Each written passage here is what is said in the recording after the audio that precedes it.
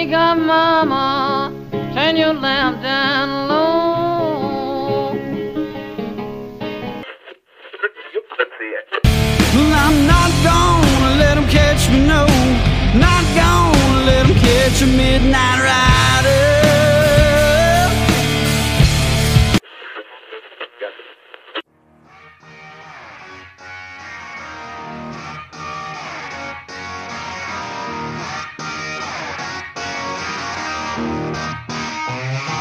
Welcome to the All Things Blues and Southern Rock podcast, a southern storm of bold, liberating rock, shot through with blues, soul, and gospel. And now, your hosts for the show, Brian Jones and Jason Johannes. Welcome to another episode of the All Things Blues and Southern Rock podcast, now on Pantheon Podcast, which can serve your needs within many, many different podcasts. So go there and check them out. We're proud to be a part of this. With me is Jason. What's up, man? Hey, how you doing? We'll do a shout out. We'll do a commercial for the Hook Rocks with Jay Scott, Brian, who was just a guest on the previous episode. We were just guests on that episode. That's grand right. Time was said by all. It's always when we talk to Jay, it takes different turns off the freeway. And it's like... Well, we're fortunate that you were there, a respectable gentleman who made sure, boy, the conversation got a little off the rails. It didn't go all the way off the rails. I tried. That's all I can do is try. We're the kids, Jay and I are the kids you couldn't put together in class because we would, fight off of each other and get in trouble. And you were there to make sure we didn't get detention. Yeah. So I was very happy to get just got tickets this Saturday for Lynyrd Skynyrd, and then on the 25th, Whiskey Myers, and then September 13th is Them Dirty Roses in Henriette, Minnesota at Ryder Saloon. And I almost forgot to mention Tesla on the 25th at Dakota Magic Casino. So I'm looking forward to those shows. Yeah, man, that is a great run of shows. I'm actually very jealous of you. And then I think later on in August, you have LA Guns coming through Fargo. Yeah, that's right. Yep, for sure. So that is awesome. And well, so we've got Skynyrd. You got Skynyrd, which our buddy Damon Johnson plays guitar in, who just announced yesterday a 30th anniversary tour of the first Brother Cane record with support from Jared James Nichols, our podcast friend. Are they going to be playing the whole record in entirety? Or I haven't heard if they're going to play the entire record in the entirety or if it's just a tour to celebrate the 30th anniversary. Because I love all three Brother Cane records. I mean, obviously the first one was groundbreaking and, it fit in that 90s Southern rock resurgence that we saw with like the Crows. But yeah, I haven't heard. Yeah, and then Damon, he played in Alice Cooper's band. He played it with Scott Gorham and Thin Lizzy. I think Scott Gorham. Black Star Riders. Yeah. Leftover member from Thin Lizzy. And now he's doing the Skynyrd thing. And Skynyrd, as we know, is one of the most, iconic, well-known, respected Southern rock bands, along with the Allman Brothers band. And what a great band. Live at Fillmore East is a classic, iconic record. Where do you come in with the Allman Brothers band? Like what point did you get into the Allman Brothers band? Well, probably after when they got back together in '89. Not for Seven Turns was that record, and then, but where it all begins, with Warren Haynes and Alan Woody in the band. That's what I would consider their second peak, and then later on with Warren and Derek Trucks and O'Teal Burbridge on bass. So the 89 to 94, I can't remember how long those guys were, that lineup of Warren and Alan Woody in the band was, but I did see them once in that lineup, and it was a great show, and Dickie played his ass off and wowed us all. I'm sure. Like I came into them a lot later. Like I got into them through other bands, through like the Black Crows, and then of all bands, Government Mule, because I started really getting to Government Mule because of the Black Crows and everything else, late '90s, and that's where I knew Allman Brothers band stuff. Like everybody knows some of the classic songs, but I didn't really start digging into their catalog until really the late '90s. So I'm definitely late to it. I never saw Allman Brothers band show, unfortunately. I particularly would have loved the scene with Trucks and Warren Haynes play. But I've seen a shit ton of Government Mule shows, so yeah. Yeah, there you go. Well, we're fortunate enough to have a guest that can tell us all about that stuff in his books, and another guitar player, author, just like Andy Aildort, that we were so very fortunate to talk to before. But now we've got Alan Paul, and he's got the book, Brothers and Sisters, the Allman Brothers Band, and the history and the inside story of the album that defined the 70s. Yeah, so like it's super awesome to get like polished writers and like authors like Andy and now Alan to come on. Of course, Andy and Alan wrote Texas Flood, the Stevie Ray Vaughan biography. We've talked about that. He wrote the first Allman Brothers Band book that I really loved, which was No Way Out. And now this one about the making of the Brothers and Sisters record, which was real interesting. You'll hear some stuff on there, but it's the most financially commercially successful record of all the Allman Brothers Band. Of course, had Ramblin' Man on there, which was a big hit, and Jessica and a couple other ones. But I like that record. It's not my favorite record, and if I never have to hear Ramblin' Man ever again, I'll be okay. It's one of those songs like from good bands that is so overplayed, like Enter Sandman from Metallica, and Stairway to Heaven. Like songs are like, okay, they've been played a bazillion times. But so excited to talk to Alan because of his history with the Allman Brothers Band, and it's a band, Brian, that you and I both love. Yeah, and I want to point out one thing. If you don't get enough of your fill of listening to Alan Paul on this podcast, you'll get to we want to suggest to you guys, the listeners, that you also listen to Alan. Will be on State of America with our friends Ian and David. That's going to be on the 25th, I believe. So I think they're going to have some different stories than we have. So. Absolutely. It'll be a great companion, right? You and I kind of talked about they'll definitely take some more angles with probably Chuck Leavell and the Black Crowes and all that. So there's no reason for everybody here not to listen to the State of America when they have Alan on as well. And Alan's a great chat. You guys will hear he's very articulate, like just a fun guy. Love talking to him. Yeah, great guy. And it also fits into like with, after we've just recently talked to Matt Wake and Andrew Daly. So he's just kind of like one of those guys. So another rock journalist. All those guys, including Alan, are from Guitar World, player, Matt. Like they all write for them too. So it's a pretty good, what did he call it? A fraternity of authors, as you'll hear in his interview. And we had a great time with Alan. We can't wait till he comes on again. So you guys kick back, relax, and listen to our conversation with Alan Paul.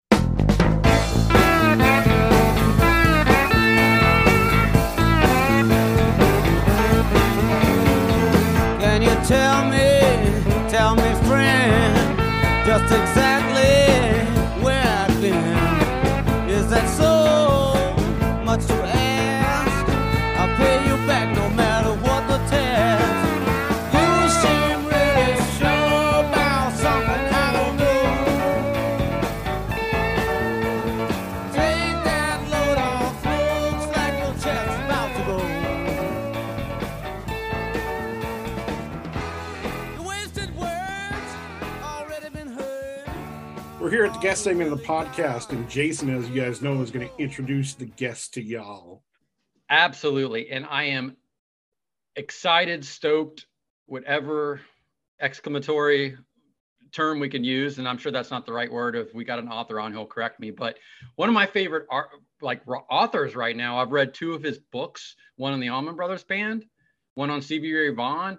And he has a new book about the Allman Brothers Band coming out, specifically about the making of the Brothers and Sisters record.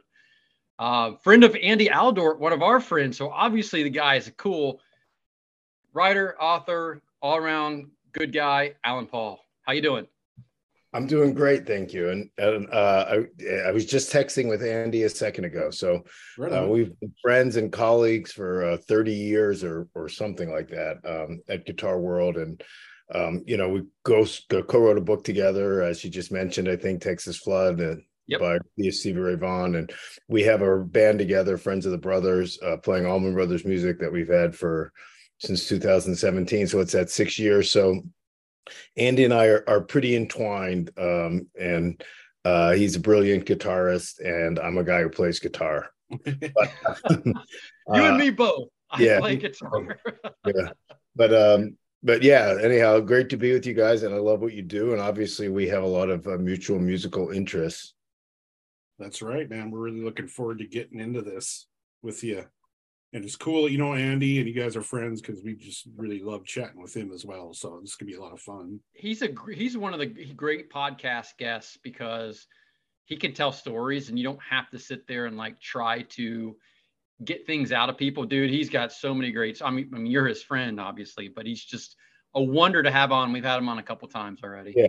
I think sometimes some of the other guys and Friends of the Brothers get a little sick of us, Andy and I, because we both are just like swapping tail. Of course, everyone has their own tales. A lot of guys who've been on the road with a lot of people for a lot of years. But yeah, Andy and I have our own histories, and together and separately. We've you know, one of the reasons we became friends in the first place, I worked in the office at the time, and Andy did not.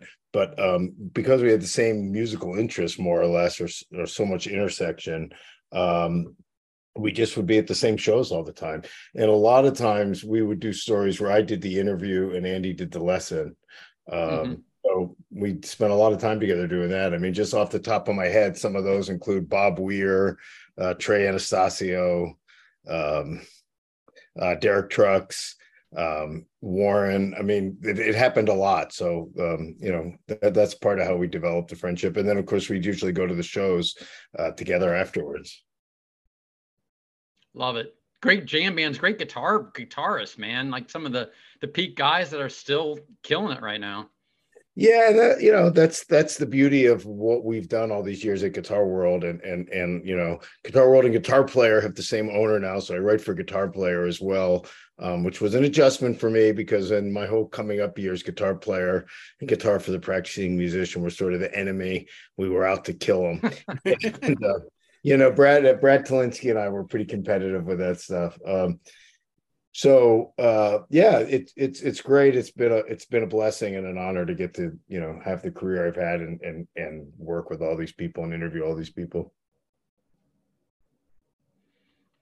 Well, how did you get going with? Let's start with your career and how you got to kind of where you're at now, and we'll get into your book, Brothers and Sisters. But yeah, how did you end up where you are now? What's kind of your background, your history? Boy, that's a long, twisty tale, but. You know, Andy and I have talked about this a lot, which is an interesting point of comparison. Andy was a guitarist, first and foremost, who, you know, like many guitarists and many musicians, needed to find a steady gig to, you know, support himself. And he realized that he was good at transcriptions, and he started doing that, and that led him to writing, and he had that joint career. I was very much a journalist. I never really wanted to be anything other than a writer since I was about 14. So I'm lucky that it worked out because I never really had a plan B. That was always my focus, not necessarily music writing. That was sort of my dream. Hold on one second. My dog is whining. I'm just going to put her out of the room. It is not an All Things Blues and Southern Rock podcast, Brian, without an animal, ours or our guests. So our pet families are always part of our podcast episode. Well, if she would just bark a little, I'd leave her, but she gets really whiny, so I just put her out of the room. She'll be fine for now. Yeah, so I was always into writing. It was sort of my thing, and I was also, of course, into music. I didn't really start playing guitar much until college, and even after college. Although I always did sort of. My friends were musicians. I played around with it, and I went to the University of Michigan. And in my first couple of weeks there, I stumbled into a job as first a busboy and then a waiter and a doorman at a bar called Rick's American Cafe, which turned out to have music 5 nights a week. Most weekends were blues. It was sort of on the Chicago blues circuit. So I just got really, really into blues there and live music in general, which I had always loved. I mean, since I saw my first concert, which was Supertramp, I was just retracing my history and putting them in order by going to a website that has all the shows at the Pittsburgh Civic Arena. And because I knew Supertramp, of course, everyone remembers their first concert. The next bunch were days. I knew what I had seen, but not exactly in what order. So what I determined is that the Allman Brothers Band were about my 5th or 6th concert, you know, which is pretty cool. But so So I always loved that. That was when I was like 13. I mean, I just was passionately into music. But when I went to college and I started going to Rick's, working at Rick's, and then seeing these guys, it really flipped my wig. I mean, I just loved it. I loved the small bar thing. And unfortunately, like at that time, I didn't immediately embrace Stevie Ray Vaughan because he was already playing in like bigger places. And I was going through a phase where like I only wanted to see artists in a club. It was sort of a punk aesthetic, although that's not punk music I was listening That's where I'm at now in my life. Yeah. I just wanted to see people in smaller venues. Yeah. And I was really there, especially after the experiences I was having at Rick's, like 3-4 times a week. You know, so I saw Coco Taylor, Buddy Guy, Johnny Copeland, Albert Collins. Albert Collins. Oh my Robert goodness, Gray. one of my favorites. And there were also some great reggae bands and other, 10,000 Maniacs came there. No kidding. Was it the Natalie Merchant version or somebody? Absolutely. Yeah. Okay. NRBQ. I mean, I just saw a lot of people, but it was the blues guys that really took my heart away, especially a couple of them like Sun Seals and Coco Taylor. And because I really liked the musicians and I would enjoy talking to them a little bit. And the musicians like me, because I sort of treated them like stars, so they made me pretty quickly like the guy in charge of the bands, go get their food orders and their drink orders and stuff. So I just realized how much I liked talking to them. Coco Taylor would always come in and get a nachos, and she called me baby and, and I knew that was cool then, but I don't think I fully. Was it chicken or beef nachos or just like beans and cheese? What was the order? Yeah, I don't remember. I don't think it wasn't a too fancy of a place. We probably didn't have chicken nachos. Just salsa and cheese. Yeah, some jalapenos. And very, very nice lady, really. And she was an incredible performer. She always had an incredible band. She had a great lead guitar player named Eddie King, always wore a cowboy hat. And it was powerful. And so I was doing other stuff at the college newspaper for my first year or so. I did some news reporting. I was doing a lot of literary stuff because I was at that point a creative writing major. Like I interviewed Tom Wolfe and Joseph Heller, Allen Ginsberg, really cool experiences. But Buddy Guy was coming to Rick's. And I went to the music editor and I said, gave her this pitch on how great Buddy Guy was. And I said, we really should be covering him. We never do any articles on all these great people coming to Rick's. And she was like, yeah, that would be great, but none of our music writers know anything about blues or that kind of guitar playing. Why don't you do it? And so I was like, oh, okay. So I interviewed Buddy Guy. That was my first article. I'm sorry, not my first article, but my first interview with a musician. And of course, I loved Buddy. And then I went and saw him. That was the first time I had seen him, and I was completely transfixed. I was already really into this stuff, and the Buddy Guy, the combination of having done the interview and then seeing him live in this tiny club completely captivated me and really changed my life. And so then I just kept writing about music as much as I could, and I realized these relationships I had developed, that, like I was mentioning, where I just was friendly with these guys and was serving them nachos and beers and stuff. I actually could talk to them well and easily. I had that knack. So that became that. And I started doing that. And then after college, I was trying to do that. I worked at a weekly newspaper in Hoboken. I was doing all this, Hoboken, New Jersey. I was doing all this freelance writing wherever I could. And I lost that job just because the paper folded. And I sort of hit a brick wall. And I kicked around for about a year and a half, freelancing and trying to make it. And I was just reaching the point. I had a job.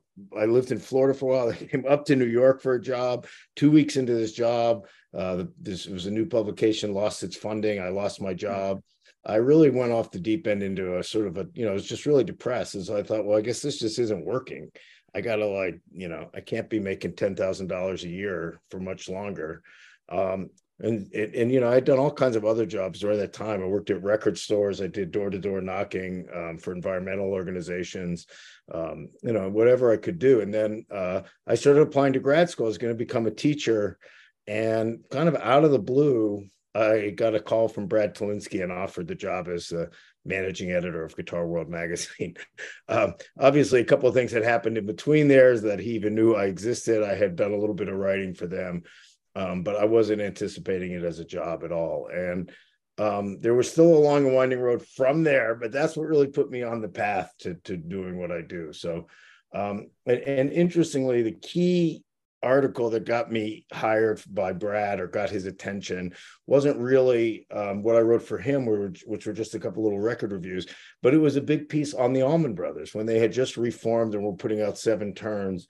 And I wrote about them for Tower Pulse magazine, which was the free magazine in Tower Records. So so Buddy Guy turned my life around that time, getting me into music. And then the Allman Brothers band, really turned my life around because I loved them, and I did have a lot of time because I was so gainfully underemployed. I threw myself into that with so much passion and gusto that it led to good things. So I think most people who end up successful in any field, there's a similar story where it's a combination of hard work and good luck. You really need both. I mean, the luck won't happen if you haven't put in the work and developed your craft and grinded out a little bit.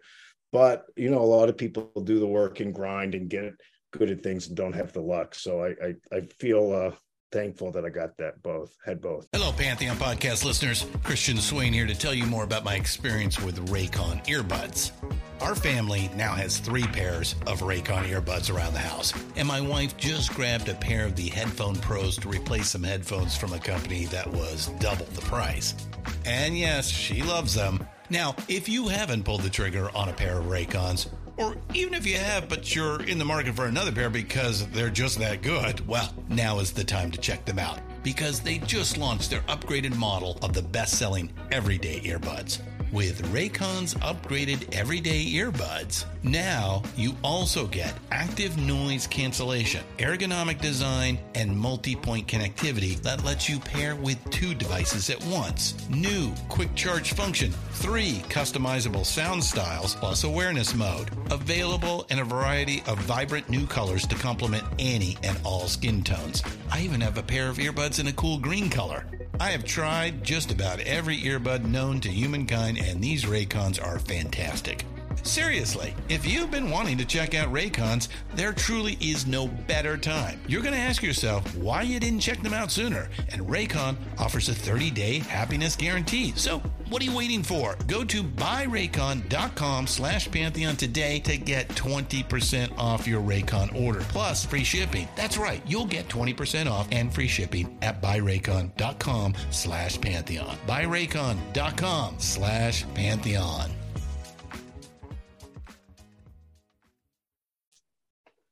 So I'm already feeling some kinship with you because you talk about the conversations between musicians. And I don't know if this is a question more like an observation, but like I'm finding out as a podcaster, we're finding out, it's becoming so common for the other podcasters. They're musicians at some level.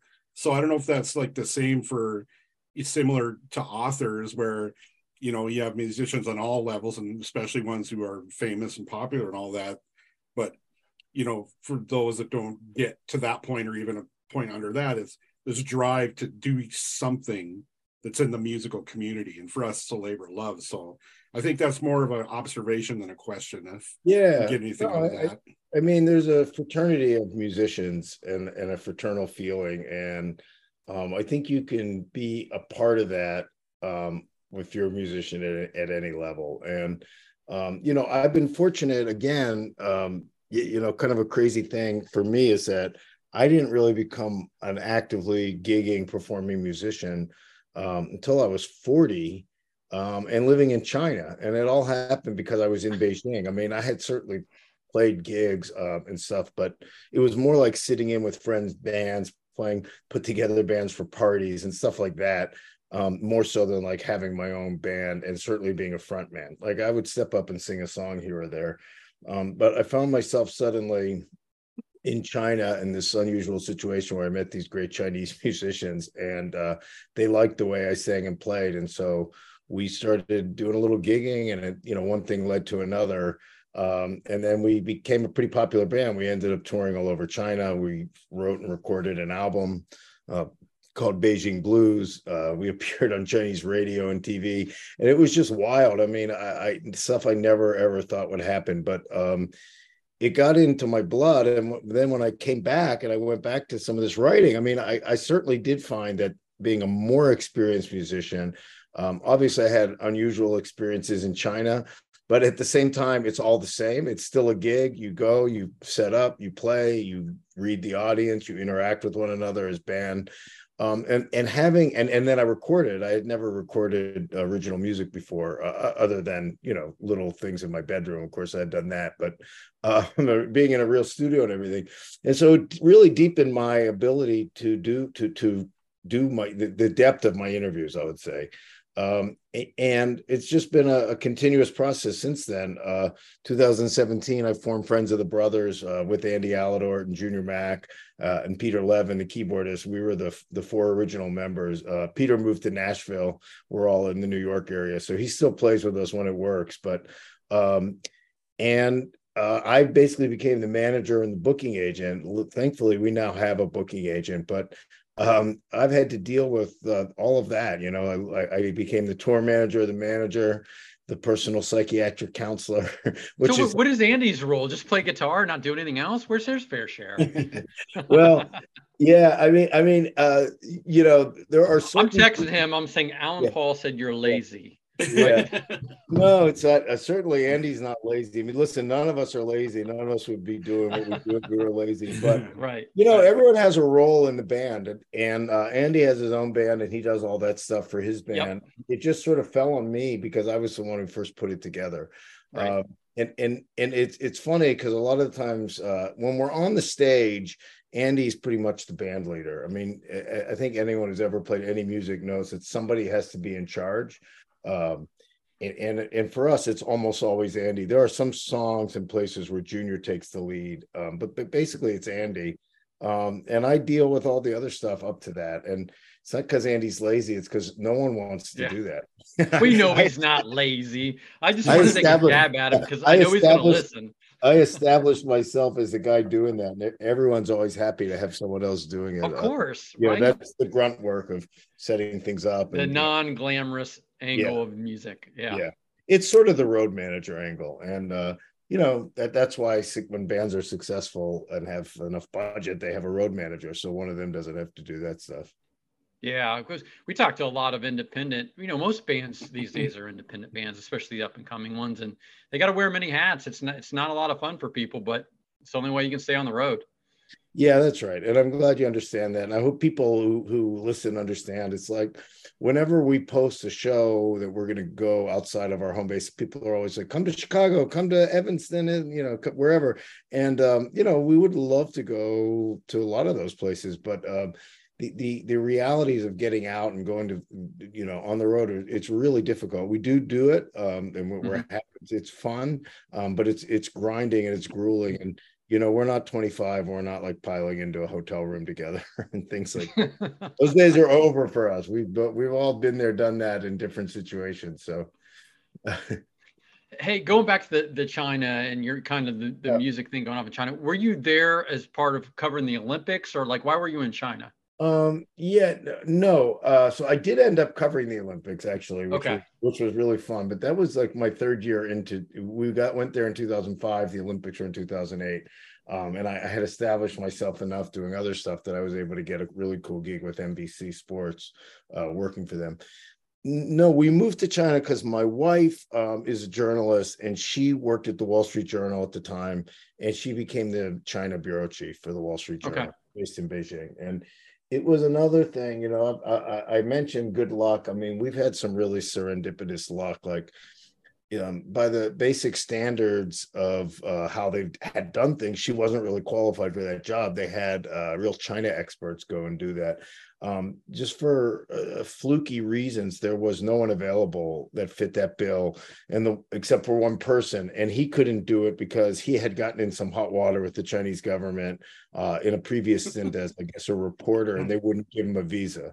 So he was out, and once that happened, they had nowhere to turn, and she was doing really well, you know, as an editor, and so they just decided basically to do something different. Instead of having a China expert, hey, let's send over a person we trust and just assume that you know they'll get it, they'll figure out China. she wasn't even going to tell me about it because she didn't think I would move. And it wasn't based on nothing. I had refused to move or even consider moving not that long before to San Francisco and Washington, D.C. And so she was pretty shocked when, she just sort of casually mentioned to a friend, not even that she was going to go for the job or anything, but that, because the person had asked, what are you going to do next? What's your next job going to be at the Journal? And she said, oh, I don't know. There's always something. It's an international organization. They just posted a job in China, for God's sakes. And she was just saying it as this, like, there's always something wacky happening. And I shocked her by jumping in and saying, hey, maybe you should apply for that. And, I had no idea. It was just a gut instinct that proved to be a really good one. Yeah, I'm going to go back to your guitar playing and your music career real fast. We'll eventually get to the book. Yeah. You're on the State of Amorica. They'll promote your book. You don't need to promote it here. But the reason I'm asking, because your musical career is very similar to mine. Like, I didn't pick up the guitar until I was in college. I had played a lot of sports growing up, and this sort of took my time and attention. Always loved music. So started learning, pretty much later in life. But for you though, not only did you learn later, but you started playing like Allman Brothers band music with not being, the traditionally early trained guitar player. How hard was it for you to transition to playing like Allman Brothers? Because that's not necessarily all that easy stuff through the rhythms or anything else.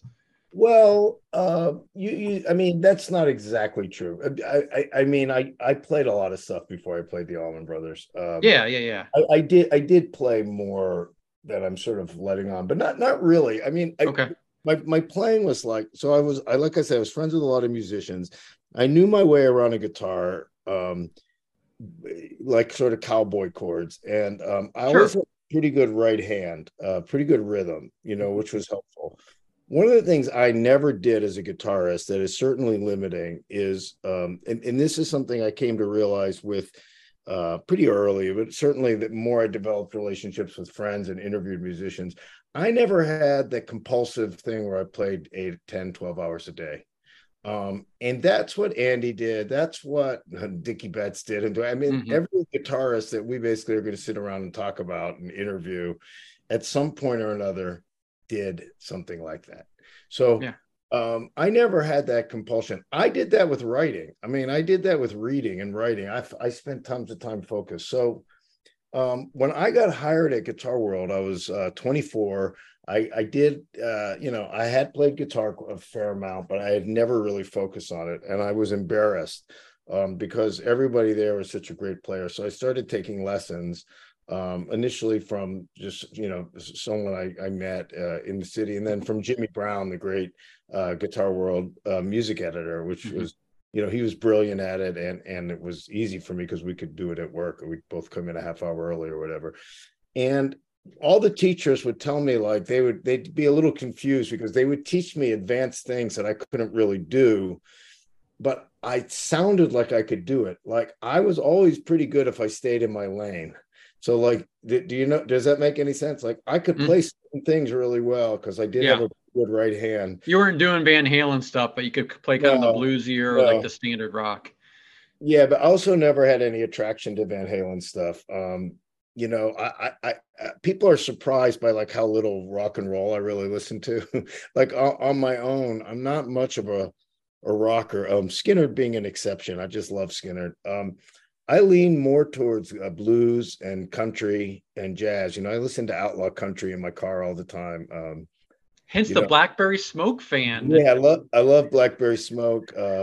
And I love How can you not? That's the best live band other than you guys playing right now. Charlie's a good friend. I'm always telling Charlie, let it rip a little more. He's an incredible guitar player. I would actually love to hear him let loose more often. But yeah, they're a great band. They play really, really well together, which is the essence of a band. So yeah, I would always lean more that way than like Van Halen way. I could admire that playing certainly, but I never tried. I never even tried to do that. I certainly would have failed, but I never even tried. But like staying in your lane though, it's like I know I'm good at blues and country rock. This is what we're going to stay with. when I got to China, I was sort of thrown into the deep end. I mean, the way I first played with these guys, with one guy who became my partner, his name was Woody Wu. He was a brilliant lap steel player. I mean, I couldn't believe it. I had gone to China and met this Chinese guy. He had a tattoo of Stevie Ray Vaughan on his left arm and played lap steel, and he really played it. And he had a guitar repair shop. I had bought a new Epiphone 335 summer visit home that I just loved. And when I got back to China and opened the case, the headstock was cracked off. Oh, of course it was. Shit. Yeah, I was really bummed out. So I was so depressed by it. I just threw it back in the case under my desk for about a month. And then I was like, and I got to do something with this. And so, that's a very repairable thing. If you have a good luthier. So I thought, well, how am I going to find someone in Beijing? So I started asking a couple of people I thought would know. They recommended Woody, who had just come back from living in Australia for a few years. And so he spoke good English. I brought it down. I met him. He had the Stevie Ray tattoo. I couldn't believe it. He had looked me up online because I mentioned Guitar World and saw all these people I'd interviewed and, was fascinated to meet me. He was amazed that, a guy wrote for Guitar World and had interviewed all these people he liked. And I had written the liner notes in the Stevie Ray box that showed up at his guitar shop in Beijing. And I was amazed that I had found this Chinese guy who had a Stevie Ray Vaughan tattoo. So we were happy to meet each other. He called me when the guitar was ready. And he said, your guitar's ready. I have a kind of a gig with a cool band on Wednesday. Would you like to come pick it up there? You could check us out. So I said, yeah, great. And I was just happy to have this friend. I thought, he could show me around, the music scene. I was ready to go to some clubs with him and stuff. And I met him there. He had the guitar. We looked at it and everything. We tuned it up. I played it. It was great. And then he said, well, would you like to sit in on a song? So I said, sure. So we picked an amp, we plugged it in, and I said, just please, call me up on something that's a repetitive structure, has like a 12-bar progression, and give me an easy key, like make it an E or A or something, and because so they did that, and I got up and I played. It was an original song. This band had a very charismatic lead singer. And I played a solo, and it was a very Pink Floyd-y song. It was cool. I felt good about it, and put the guitar down and went back to my seat. And, I felt really pleased that I had pulled that off. And I was just having fun. And then later in the show, the lead singer introduced me. He was speaking in Chinese, and my Chinese was decent at that point. I could understand most of what he was saying. He said, we're very honored to have a special guest here tonight, an important American rock and roll journalist, Mr. Alan Paul. And they kind of pointed at me, and I stood up and I did a little wave, and people clapped. And I thought, well, that's nice. Wow, this is cool. And then, I sat back down, and then he said some more stuff in Chinese that I didn't exactly follow. And then he kind of walked off the stage, and the rest of the band stayed up there, and everyone was looking at me. And I realized he had invited me up and just given me the band. And so I was terrified. I had a little bit of a fight or flight impulse. I mean, honest to God, if my guitar hadn't been on stage, I might have ran. But there was no way I was leaving that guitar, and I would have been embarrassed to ever see Woody again. So I went up. I didn't really know what I was going to do. And I think I called Dead Flowers. Woody said he knew it. I was just trying to think of songs that good groove, good groove. Although there are some, it's not a hard song, but it's also not exactly repetitive chord changes. Anyhow, we did that. I don't have a recording of it, so I don't know what it really sounded like, but it felt pretty good. And then I did a Deep Ellum Blues, because this song I was comfortable singing and playing. And then I did a really dumbed down version of Southbound by the Allman Brothers. And, I just played it as like a straight 1-4-5 in C. And, I felt fine. I felt good about it. Just that it hadn't like blown up in my face, especially on being thrown on the spot. And afterwards, Woody, we were in touch, and he said, I thought your playing and singing was great. Let's do some more together. And that's just what led to one thing led to another. And we played with different people. Eventually he brought in this incredible rhythm section. I think once he felt comfortable that we were getting somewhere, and that it became really a cool thing that was totally unexpected. And one thing I regret is we only just barely started playing Statesboro Blues. We didn't really play any Allman Brothers, and I wish I had played a lot more of it.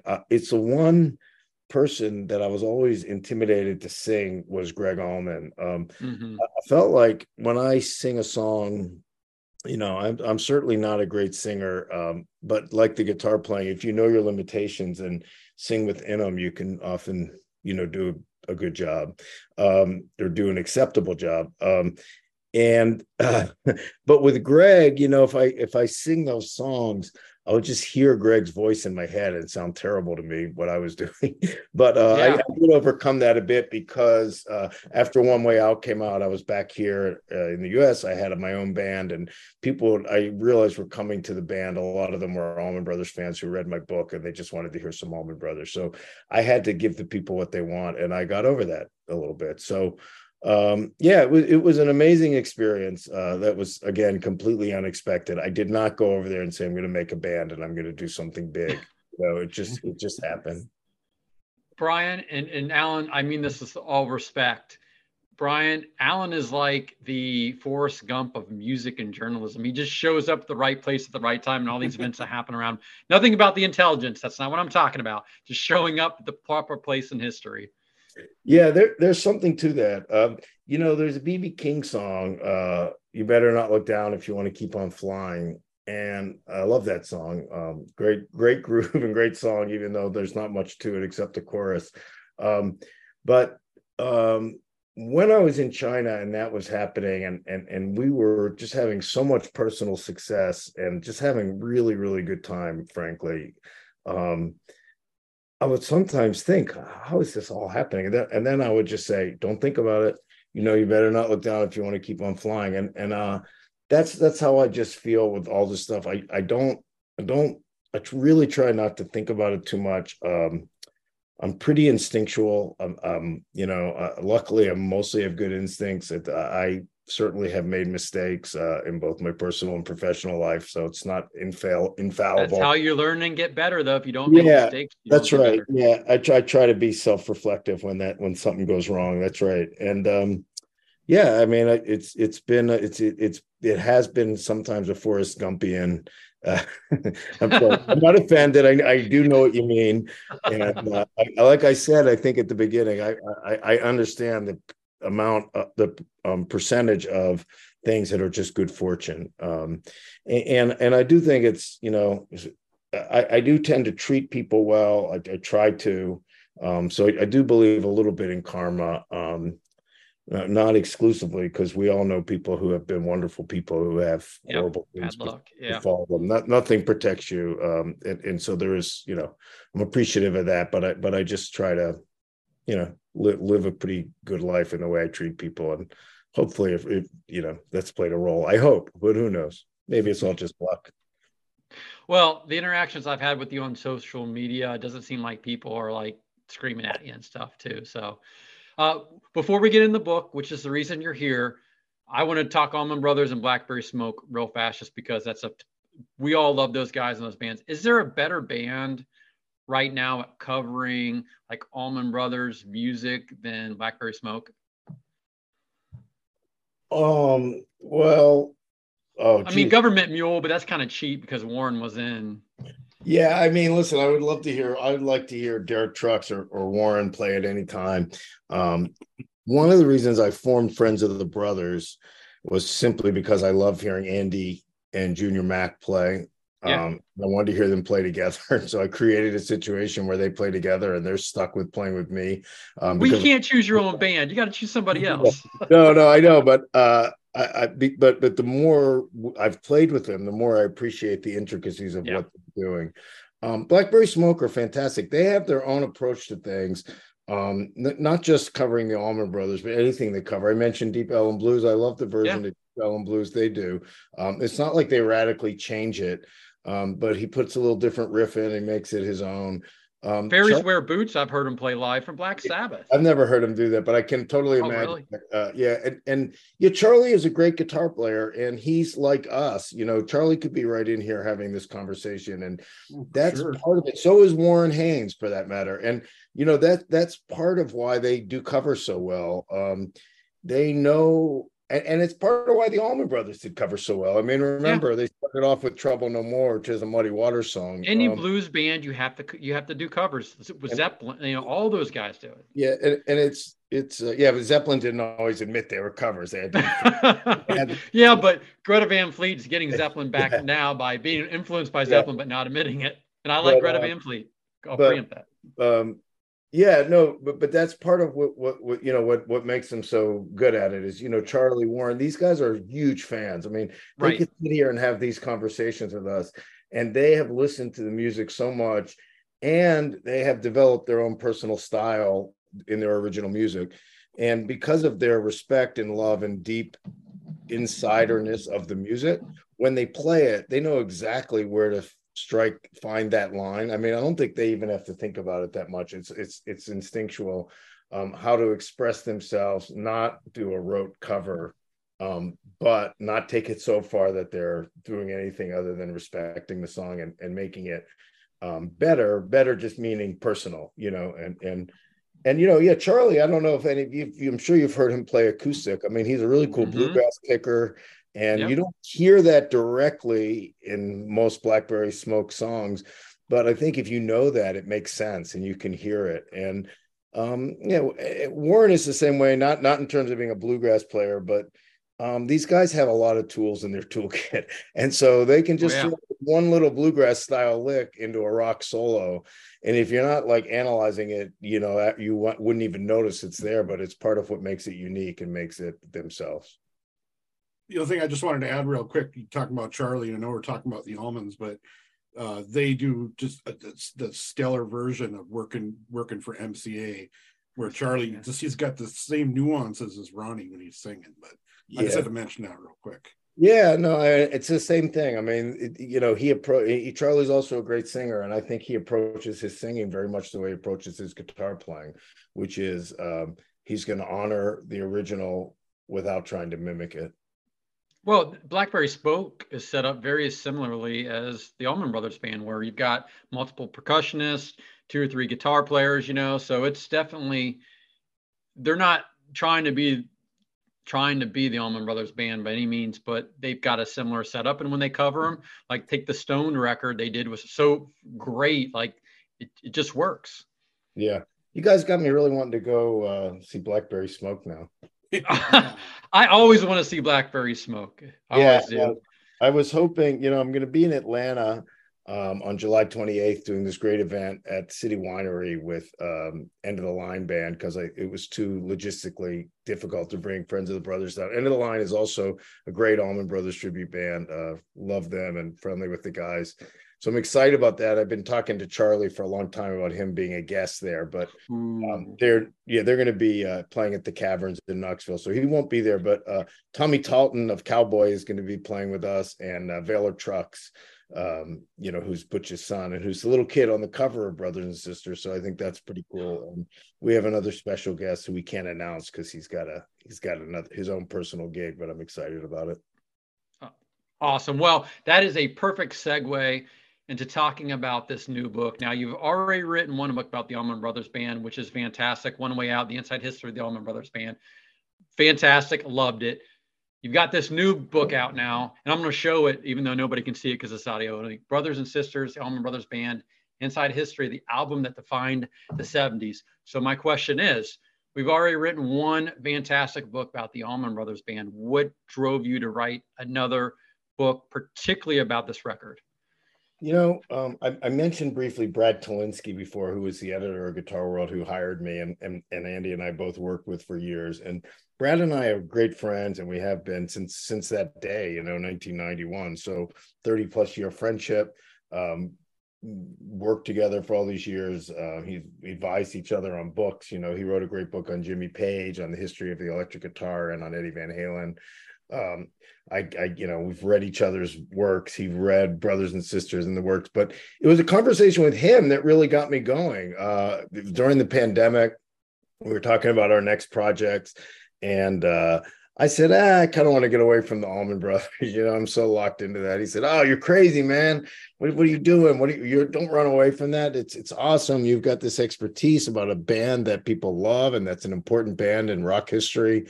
You should embrace it. And I said, yeah, but I was thinking like maybe I should do a book on Fillmore East, and I realized I'm too late to catch the 50th anniversary. And Brad was the one who said, oh, no, don't worry about it. Brothers and Sisters is the album. That's the one that is underexplored. And then we talked about it for like an hour. And at the end of that conversation, I was completely convinced. And so I called up a couple of people I really trust, like Kirk West, who's one of my best friends, a longtime Allman Brothers tour mystic. And I called my agent, called eventually Bert Holman, the manager of the Allman Brothers band. Long story short, everybody I presented this to thought it was a great idea. The final book became quite a bit different than what Brad and I had first talked about once I got going on it. But the concept of digging into Brothers and Sisters really came from Brad. So I owe him a big thank you. I'm doing a big launch event. I mentioned Atlanta on 7/28. On 7/30, I'm going to be at City Winery in New York with Friends of the Brothers. Kirk is going to come up and be the MC. We have special guest Dwayne Betts, Dickie's son, Lamar Williams Jr. I think speaks for itself. Lamar Williams' son, bass player on Brothers and Sisters. Baylor Trucks is going to be up in New York, so he's going to do both of those. He and I are the only ones who will be both in New York and Atlanta. Are tickets still available? And should I start looking for flights from Columbus? By the time this airs, they might not be. I checked tickets right before we went on. There's about 100 left, and they're moving pretty quickly. So I hope that will sell out. I think it will. And I got Brad to come and do a little, because we're going to do an author talk at the beginning. Brad's going to interview me. So it's all my people are there. And Brad deserves it, because I wouldn't have done this without him. And it's an interesting situation with the Allman Brothers in that Brothers and Sisters is by far their most successful album. It sold over. Which I didn't know until I read this, but Ramblin' Man was such a hit. It kind of made sense. That's right. Ramblin' Man was a huge hit. And remember, just before it came out, they played Watkins Glen, 650,000 people or so. With the Dead, and the band, and they were hitting so hard that 6 weeks before the Dead and the Allman Brothers played Watkins Glen, they played 2 shows at RFK Stadium in Washington, D.C. Right before Watkins Glen, the Allman Brothers played 2 sold-out shows at Madison Square Garden. It's almost unthinkable. I mean, if they were having a festival like that now, Watkins Glen to New York is only about 3 hours, I think. I mean, it would be considered the same market. You wouldn't be allowed to do that. But it's reflective of how popular they were. And that was actually before Brothers and Sisters came out. So they were building, there was something happening there. Eat a Peach had been quite successful. That they had something moving, but the success of Ramblin' Man kicked that to the moon, so where they became an AM radio band. And for the younger people listening, you couldn't really understand what it was like at that time when something was a hit. I mean, geez, Taylor Swift is just like massive, right? She's selling out. She sold out, I think, 4 nights at Giant Stadium or 3 nights here. I mean, she's just, I think her or maybe Beyonce, probably the biggest stars we have right now. I don't know, Coldplay. And Harry Styles. But a vast majority of the population wouldn't know a single song by any of them. Yeah. Because things just aren't universal in the way they were, because we were stuck with it. I mean, when a song we didn't have that many listening options. So when a song became a hit, especially on AM radio, they would play it like every 45 minutes. So not everyone might love the Allman Brothers at that time, but everyone knew that song. It was just, and that was the first time, and really the only time, that they had a song that resonated like that. So there was that, and then it was a little bit more polished sound. I mean, and the album also included Jessica, right. Which wasn't an immediate hit, But I it's a think defining song in the Allman Brothers Band, yeah, a catalog of defining songs. and it's another one that I think a lot of people, even if they don't know the name of that song, would know it because they play it coming in and out of baseball games and football I games. played it for my 20-year-old son because we were listening to Brothers and Sisters over the weekend, and he likes the Allman. I'm like, you know the song? He's like, oh, I've heard it, of course. Yeah. Yeah, so they broke through in a different way, and it was the only period where they had that lineup with one guitar player, Dickie Betts, and a piano player. Every other time they broke up at the end of this era in '76, which is more or less when the book ends. There's a little epilogue wrapping things up, but the story really goes from, it's not just about brothers and sisters. It starts basically when Duane dies. There's some history before that to make it make sense, but basically the book focuses on the period from Duane's death in 1971 until their first breakup in 1976. And they never had that lineup again with a piano and a guitar as the lead instrument. They never had the same huge commercial success, and it's just a very unique time, and yet it faded away.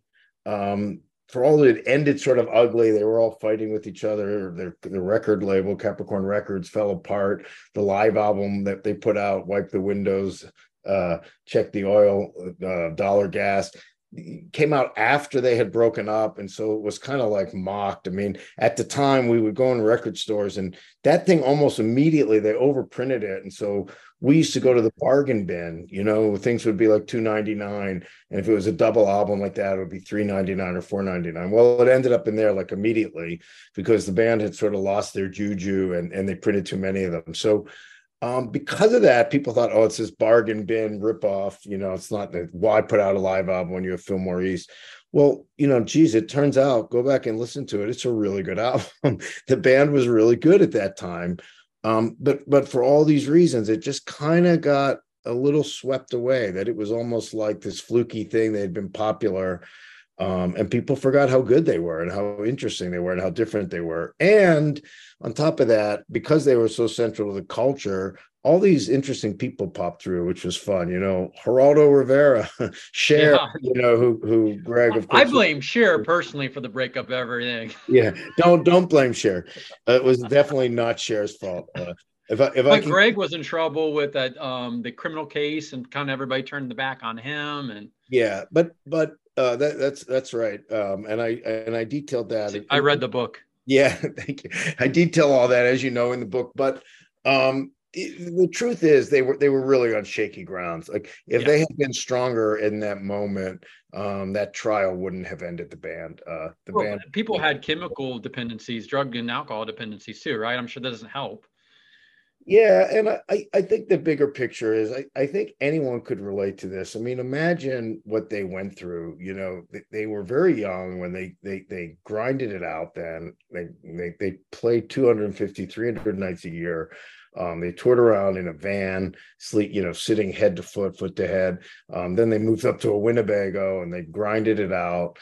Duane was the guy who kept them afloat and emotionally, vibrant and able to keep grinding like that. And then they just start to have some success. Things are building a little. I know Out South sold a little better than the debut, but still not super successful. They kept playing. They're getting more popular out on the road. And then they come out with that Fillmore East, and it starts to become popular. And right as it hits gold, right as also Derek and the Dominoes' Layla, which Duane had played on, is starting to break, and people are starting to understand that it's not just Eric Clapton. And there's this moment where it seems like they're finally about to break through. They'd recorded half of their next album, which became Eat a Peach. Duane dies. Yeah. So they regroup. They initially thought they would take some time off, and then they all just gravitated back together. So they really didn't take any time off ultimately, because that's how they grieved. And being at home just made them all want to be suicidal. It was unacceptable. So they got back together. They start playing. They tour for a year as a 5-man band, which I think is incredible. There's some really good performances that year. The band has put out a really good archival release from Macon City Auditorium. I have a hard time listening to it. I know some people love it because it just sounds sad to me. I hear the hole there. But having said that, what they did was quite remarkable. For a year, but they all knew something had to give. They didn't exactly know what to do. They didn't want to add another guitarist. Greg starts recording a solo album. Johnny Sandlin, the producer, pulls in Chuck Leavell, as his 19 or 20-year-old at the time piano phenom, to play on Greg's solo album. And Greg is like, holy crap, this guy is amazing. And they start having jams after those sessions. Butch Trucks and Dickie Betts would stop by the studio. Barry Oakley, J-Mo was working on the Greg album, so he was usually there. And they would start having these jams, and Chuck would be there. So he'd sit down and play. And boom, as Butch Trucks said to me, suddenly we could focus on what was there instead of what was missing. So Chuck changed the dynamic, and so they invite him to join the band. And then they do that, and as they starting to get their feet on the ground again, Barry Oakley dies. Yep. And Barry and Duane were 100% the two leaders of the band. Barry, it was, as Tom Doucette, the harmonica player who was a quasi member of the band, told me, Duane made the orders, Barry got it done. Barry had a little better people skills. He could talk to people in a more reasonable way. Duane was more dictatorial. So all of a sudden they're both gone. They add Lamar Williams, who's J-Mo's best friend from childhood, and musically they're great. They're in great shape. But then they have this huge success. What I'm getting at is by 1975, when they started to fall apart, they were exhausted. They were physically exhausted. They were struggling with substance abuse, not all of them, but most of them, and certainly Greg. And I think the emotional weight of those deaths and what they went through getting it back together just started to catch up with them. Mm-hmm. They were able to sort of push it aside and plow forward for a certain time, but it just caught up with them. They were exhausted physically and emotionally, and they were in mourning. I mean, I think any of us could relate to that. I mean, think about basically you're in a family, you lose two members of the family in sort of shocking, horrific situations. Not like they'd been ill. It's like they're there and then they're gone. And you just keep going. You just keep plowing forward. Eventually that's going to catch up with you. It's not like any of these guys were, in therapy talking about and working through their issues. I mean, their therapy was the music, and it was the drugs and the, women probably, and whatever. They just papered over their emotional trauma. That's like, 21st century speak, but I think it's pretty true. And I've spoken at length to everyone about that, especially Chuck Leavell, who of course is very insightful, and J-Mo. And I need to thank Chuck and J-Mo every chance I get, because they were both super, super available to me as I wrote this book. Being able to email or text Chuck and just ask him a question was invaluable. And Chuck and J-Mo also share a wonderful trait. They both have great memories, and they both are willing to say, I don't remember. It was not always the case. They don't lie. If they don't remember something or they're unclear on a date or something, they just say so. So that's actually more helpful than, making things up. So they were both really available and really insightful. They're both very different personalities in each other, but both really smart, thoughtful, insightful guys. And Chuck, amidst all the insanity, was one guy who never really had drug issues. And so certain memories, I think, are a little more reliable from him than from others. Well, yeah, I certainly appreciate that you're focusing on this part of the band's career, because for myself, not unlike a lot of others, we mostly familiar with the Fillmore East era, and then when Alan Woody come into the band, and then later on with Derek and Oteil. So, and it's kind of a unique dynamic, because, those are the eras that I think people are probably the most familiar with, but their most commercial success is the era that you're focusing on now. So I think it's very cool what you're doing with this. Yeah, thanks. I mean, I think when they reformed in '89, with Warren Haynes on guitar and Alan Woody on bass, they made a very conscious decision to look back to the original Duane era band. They initially also did have Johnny Neal on piano, who could cover some of the Chuck Leavell stuff on this era and other stuff, but he only was in the band, I think, for 2 years. So most of the career going forward was that original lineup of two guitars. Eventually they added Mark Quinones, so the lineup was aided by a percussionist. But Duane had always wanted to do that. Bobby Caldwell from the Johnny Winter Band, Duane loved, and he would sit in with him all the time, and he wanted to add him as a percussionist. So that was sort of a continuation of the vision Duane had. And I think that is part of why this era got a little bit forgotten. They never, if they had reformed in 89 and Chuck had, by then Chuck was starting to play with the Rolling Stones, I think, or right around, and then basically became their musical director. I don't think there was ever a moment where they said, you're the musical director. It just happened. But he's been doing that for well over 30 years as a musical director. He's been playing with them for, I think, close to 40 years or 35. But if they had reformed and say Chuck had been in the band and Warren wasn't, this era wouldn't have been as forgotten, I think, because they would have continued it in that new era, but they didn't. Chuck never played with them again, I don't believe, until 2001 at the Beacon shows, which was the first shows after they had their parting of the ways with Dickie Betts in 2000. They didn't really, no one knew what they were going to do. And those initial Beacon, they did the summer tour with Jimmy Herring subbing in, and then Jimmy wasn't going to tour anymore. He just decided he didn't want to be the guy who replaced Dickie Betts. He got a great offer from Phil Lesh, to be like a permanent member of Phil Lesh and Friends at the time. So Jimmy was out and nobody knew what was going to happen. So in March 2021 is when they were first coming back to the Beacon. March 2001, excuse me.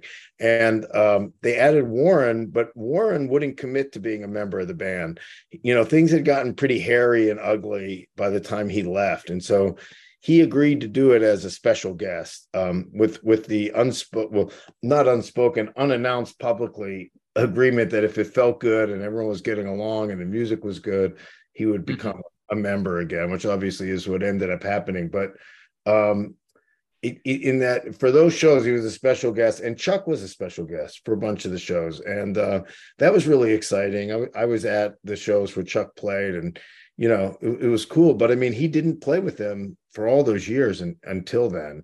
And I don't believe, I'd have to confirm this, but I'm almost certain he never played another show with Dickie, because again, when he returned for these shows, 2001, it was after Dickie was gone. So the original Allman Brothers Band, the two guitar lineup, Dickie Betts, Duane, and then at the end, it's Greg and Derek. Is there a better, like, if you really speak your words here. Start out with two great guitarists, you end up with two awesome great guitarists at the end. Does any band end up doing that other than these guys? Because you got you know what I mean? You've got Warren Haynes and you got Derek. I don't think so. And also what they did that was really smart, when they went and got Derek, I'm back up before Derek. Derek doesn't even exist yet for what I'm talking about. When they went and got Warren in 89, Warren had been playing with Dickie Betts for several years before the Allman Brothers reformed. So Dickie knew exactly who Warren was and what he was getting. And the nature of the Allman Brothers Band, going back to the very beginning. So Chuck Leavell was the first new member of the band. He was the first time that there had been anyone outside the original six members. If you go back to him, that was a little bit different because he wasn't replacing anyone. There had never been a piano player. Greg played some piano, but basically an organ player. So there was no template for what he did. And then Lamar comes in, replaces Barry Oakley. They never asked the guys coming in, starting then, to replicate that. They always gave them freedom. So when Warren came in, obviously, if he's playing Statesboro Blues, he's going to play those Duane licks, but he's not going to copy the solos. And then, of course, they were writing original music, and so Warren is establishing his own template of his own sound and his own songs in the Duane role, but he's not playing Duane; he's playing Warren. That was set as how they're going to approach things, and that's part of the keys to why they remained as vibrant as they did. They didn't just get guys to come in. They could have found a lot of great guitarists who were competent professional guitarists and, to play the Duane parts, but they didn't do that. They didn't do that with Warren. They didn't do that with Derek. They didn't do them with the great Jack Pearson, who was in there for a couple of years in between, who replaced Warren, and then Derek replaced him. So, and then Warren came back. So all of those guys are incredible players who had their own voice. Of course, they brought in O'Teal when Woody left, another great young player who had his own style. And it's pretty unusual for a legacy band.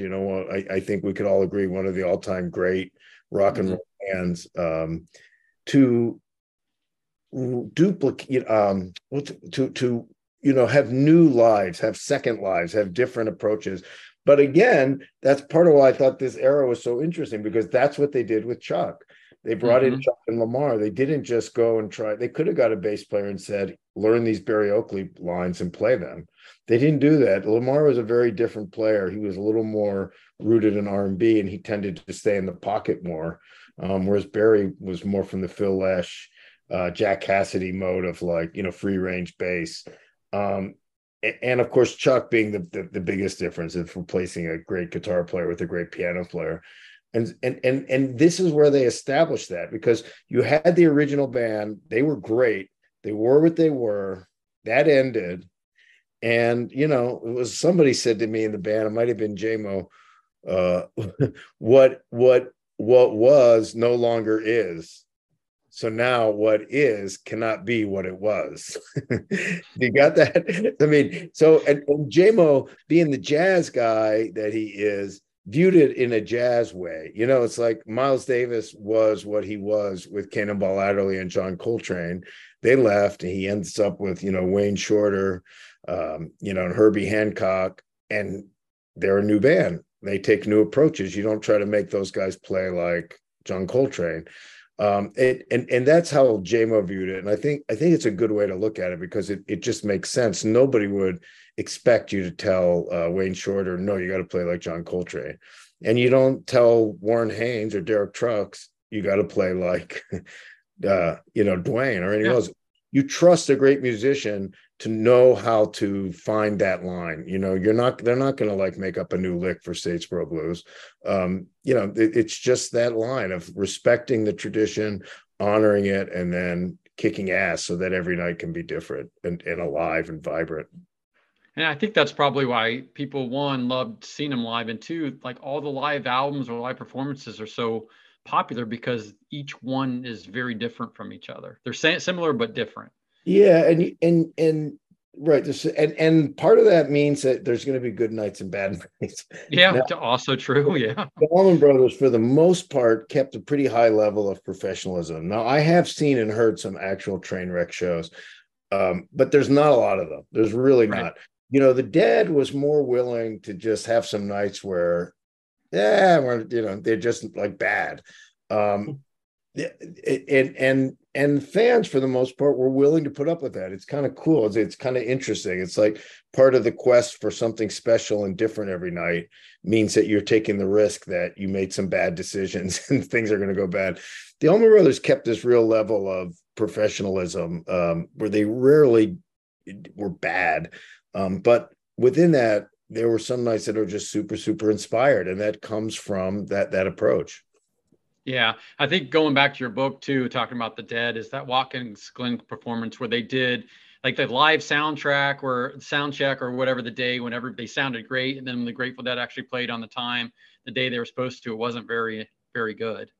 That's right, but they always talked about it as being a disaster, and the shows were never officially released, but they're very easily findable. Anyone who wants to go online, and it's really not a disaster, but it is true that their soundcheck show was far better. Yeah. And Garcia liked to talk about that. They sort of laid eggs at the biggest things. They were bad at Monterey Pop. They were really bad at Woodstock. They were so bad at Woodstock. They were so unhappy with it that they refused to allow it to be on the soundtrack or in the movie. So a lot of people don't even know they were there. They erased themselves from the history because they were unhappy with their performance. And they talked about Watkins Glen in that same way, but it's really not a terrible performance at all. It's just not exhilarating. But it's interesting on these shows that they did together, Watkins Glen and the RFK shows on June 9th and 10th. The difference in their approaches are so obvious. The Allman Brothers play almost the same sets at all of them. They're not exactly the same. There's some variation, and the Dead play wildly different sets. And so that was part of the Dead aesthetic, and I think that's part of what led to their sometimes being, they laid an egg now and then, but they were going for it and they were playing different things. And I think there's value to both approaches. Yep. I know you got to go. So I have two things I got to get off real fast before you got to run, Alan. One, I love the movie Almost Famous. It's one of my favorite movies of all time. I was very surprised to read in the book that, I'd always heard that Cameron Crowe wrote that movie based on his own experience. It's true, but it was more of an amalgamation of all these different bands. When I read your book, it is more like 90% the Allman Brothers band experience. And Russell, who was the guitar player in the movie, was actually the Greg Allman character, right? Who was the lead singer. And like, that was the whole, and it was very much an Allman Brothers experience. Yeah. Right. Russell, who they made look so much like Dickie Betts, was more based on the experience with Greg. I think the characters, the actual characters in the and I think Glenn Frey also from the Eagles, if you look at pictures of him, but I think that the characters and some of the personalities expressed are composites of different people, but the situation that he found himself in was completely from the Allman Brothers. And I'm glad you mentioned that. I'm very, very pleased and proud of that chapter. I think it's one of the best things I've ever written. I reread it because I love the movie and all that story. It was awesome. Yeah, thank you. I appreciate that. I do feel like I hope the whole book stands up, obviously, but I'm really confident that this chapter is going to delight people and stand up. Like you could pull that out on its own, and it's going to do great. It was amazing. Cameron Crowe bought into what I was doing. I had interviewed him a little bit before, briefly. I sent him some stuff, and he really made himself available. I talked to him multiple times. I really, really appreciate his willingness to be so available because, as I think I'm making clear, and people who've read my stuff know, when I tell something, I really like to get deep inside it. And that wouldn't have been possible without Cameron participating, and also Neil Preston, who's a photographer. And what's kind of cool is Neil is so much of a character in that story because he was with Cameron. They were partners really, and he was there. But no plot, no role in the movie. Right, that's true. Yeah, they eliminated him. That is true. But Cameron and Neil are still very good friends, and Neil has been the still photographer on the movie set of every movie Cameron's ever made. But the cover photo on Brothers and Sisters is by Neil Preston, and I think that's really cool because he's part of the story too. Everybody, I'm not going to give away exactly what happens. You got to read it, but Greg opened up his heart to Cameron. Remember, this was only 2 years after Duane died, but he had never talked about it in a meaningful way. He had never really addressed what it meant, how it affected him, how he had been able to continue, etc. And he just opened up to Cameron, and then he regretted it, and he tried to pull it back. And that's where that whole thing from Almost Famous comes, where they deny the quotes and say that he made them up.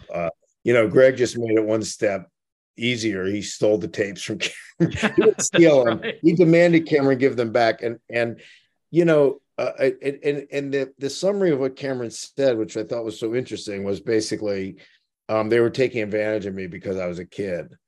But also I knew that they only talked to me and I was only there because I was he used it to his advantage, and he was smart enough at that young age to know that. Yeah. It's a fascinating story, and I was just really, really happy to be. I could read a whole book about that piece because I was so enthralled. Yeah, I love the time in the movie. Yeah, and I love the movie, of course, too. And then watched it many times, and I love the Broadway play Almost Famous. I saw it twice. I did a story on Cameron for Wall Street Journal when that was running, and I was disappointed that it closed. I know that they're working on like a traveling version of it. I hope that comes to fruition. I think that most people who love the movie would also love the play. So I hope that more people out there outside of the New York area get a chance to see it, because it's pretty cool. Dude, we get a lot of those traveling shows through Columbus, Ohio, and I would be absolutely game to see it if it shows up. Yeah, and I don't know what the status of it is, but I know they were working on making that happen, and I think it would be cool, and I hope it does. Well, Alan, I know you got to run. Thank you so much for your time, man. It's been a pleasure talking to you. We're going to have you back, because we love the Allman Brothers Band. We love all the stuff that you cover and you do, and you play with our friend Andy in a band. So maybe we can get both of you guys on a podcast sometime, and Brian and I can just sit and mute our mics and let you go. I was thinking about that earlier. If you and Andy were on the same time, Jason and I would just... Yeah. We would do it. Just point us in the right direction. You know, it's funny because I joke about doing interviews, you know. Obviously I've been on the other side of interviews a lot more, especially before my first book came out. I mean, I had never really been on this side of an interview. And so I know what it's like. And there's people that you've got to have a list of questions and you better be ready, you know, because they've just answered the questions. And then there's people where you just say, tell me about your new album, and turn off the recorder in an hour. And I guess Andy and I are both kind of like that. So you guys are seasoned veterans and know what you're doing. We talk to a lot of lesser known and newer artists too, and it's always a little bit more of a struggle. So we like guys who can come on, or guests who can come on and talk. Thank you. Well, Andy and I would love to do it together, and appreciate your guys' support. I appreciate what you do. Obviously, I love the bands that you guys love and that you talk about and support, and it's great. You know, I love doing podcast interviews because it's talking to my people, you know, it's fans. And you know, I think in addition to my Forrest Gump luck, we're going to trademark that for you. I think a part of the reason I you know, I've been successful at this is I really honestly I never lost that fan feeling, and I try to never forget. And wherever I am, and when I'm interviewing someone, I'm not there because I'm so great or whatever. I'm representing my readers and people, and that's who I'm trying to serve. And you know, that's Cameron Crowe said almost the same thing. I mean, I almost cried when he said that, almost verbatim, because I did not steal that idea from him. It's how I've always felt, and it's how he always felt. And so we bonded over that a little bit. We were kindred spirits, because I really think that's true. And that's part of what Almost Famous is about. You know, the characters struggle with not getting sucked in, you don't want to become friends with them. That's what Lester Bangs is warning him. Right. Don't be, you know? They're not your friend. It can be tricky. You know, it's like there are a handful of people, Warren is one of them, that cross over to being friends.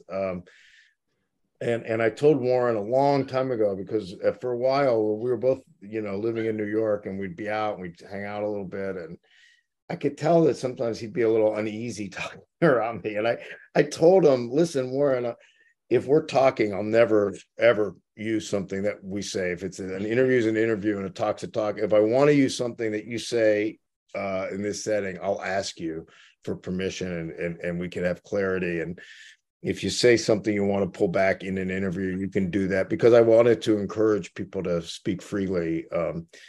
But you know, that's not the normal approach you take as a journalist. It's just that, you know, in these rare but, you know, meaningful situations where the relationship changes, I think it makes sense to change your approach a little bit to, you know, suit that.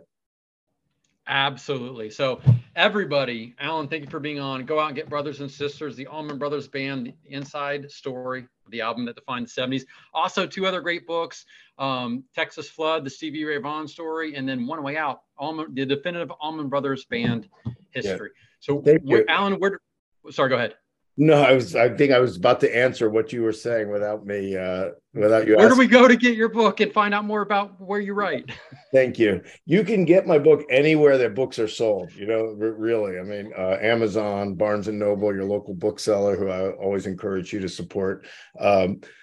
You can get signed copies through the Big House in Macon, Georgia, which is Merch Mountain, which is also Blackberry Smokes. The Turner Brothers, yeah. Yeah, great guys who do a great job. Very good company. I'm selling. That's where I got this shirt. Awesome. Yeah, I should be wearing that. I wear that all the time.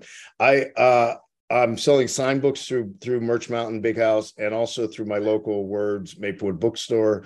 Those ones can be personalized. You can find any of those online. And I have a pretty active Facebook page. You can find easy Alan Paul author, and my website, alanpaul.net.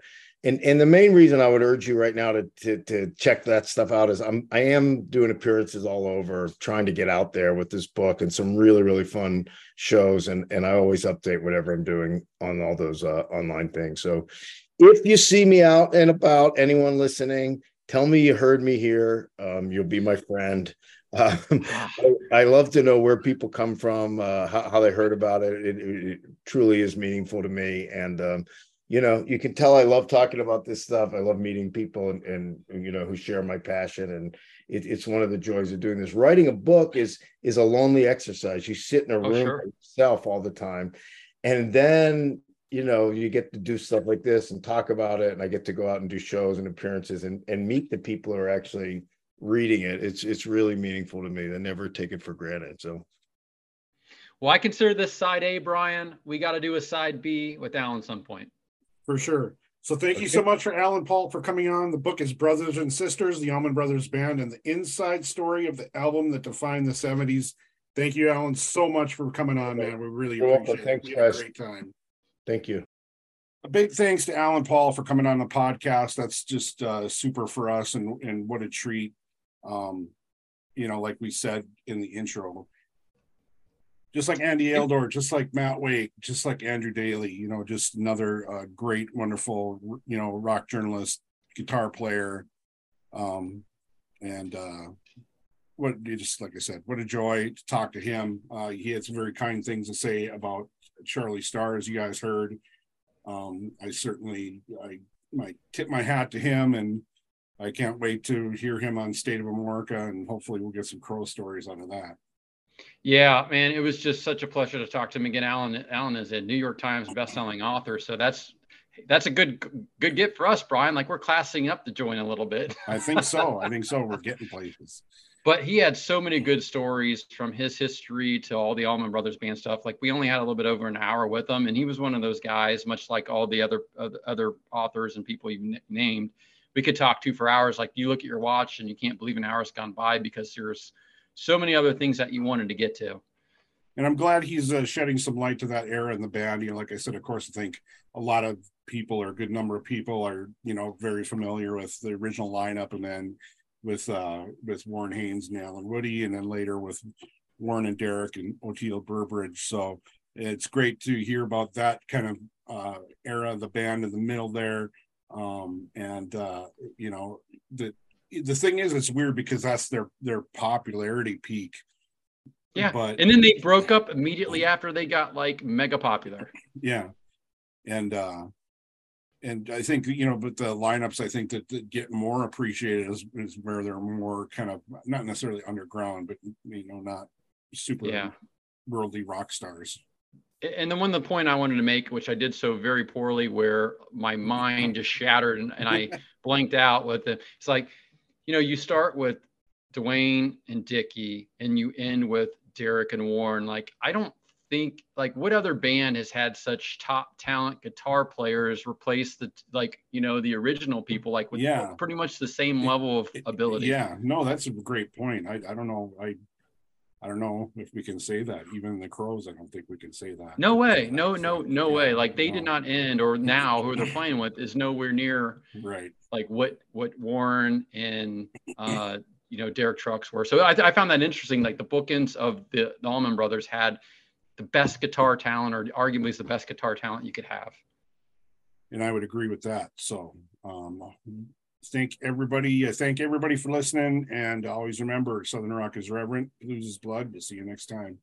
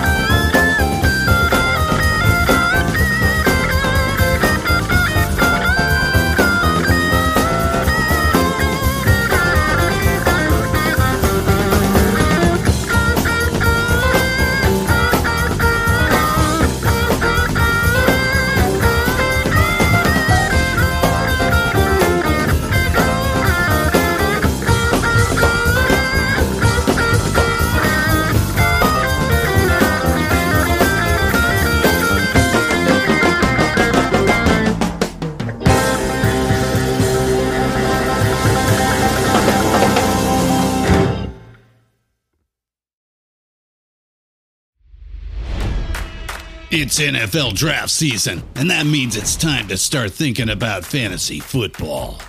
FantasyPoints.com features industry-leading experts and prognosticators using proprietary hand-charted data to help you score more fantasy points. FantasyPoints.com is the place to go for whatever kind of fantasy football you play. Whether you play fantasy football, daily fantasy sports, or do a little bit of everything, Fantasy Points has the meticulously researched content to guide you to victory.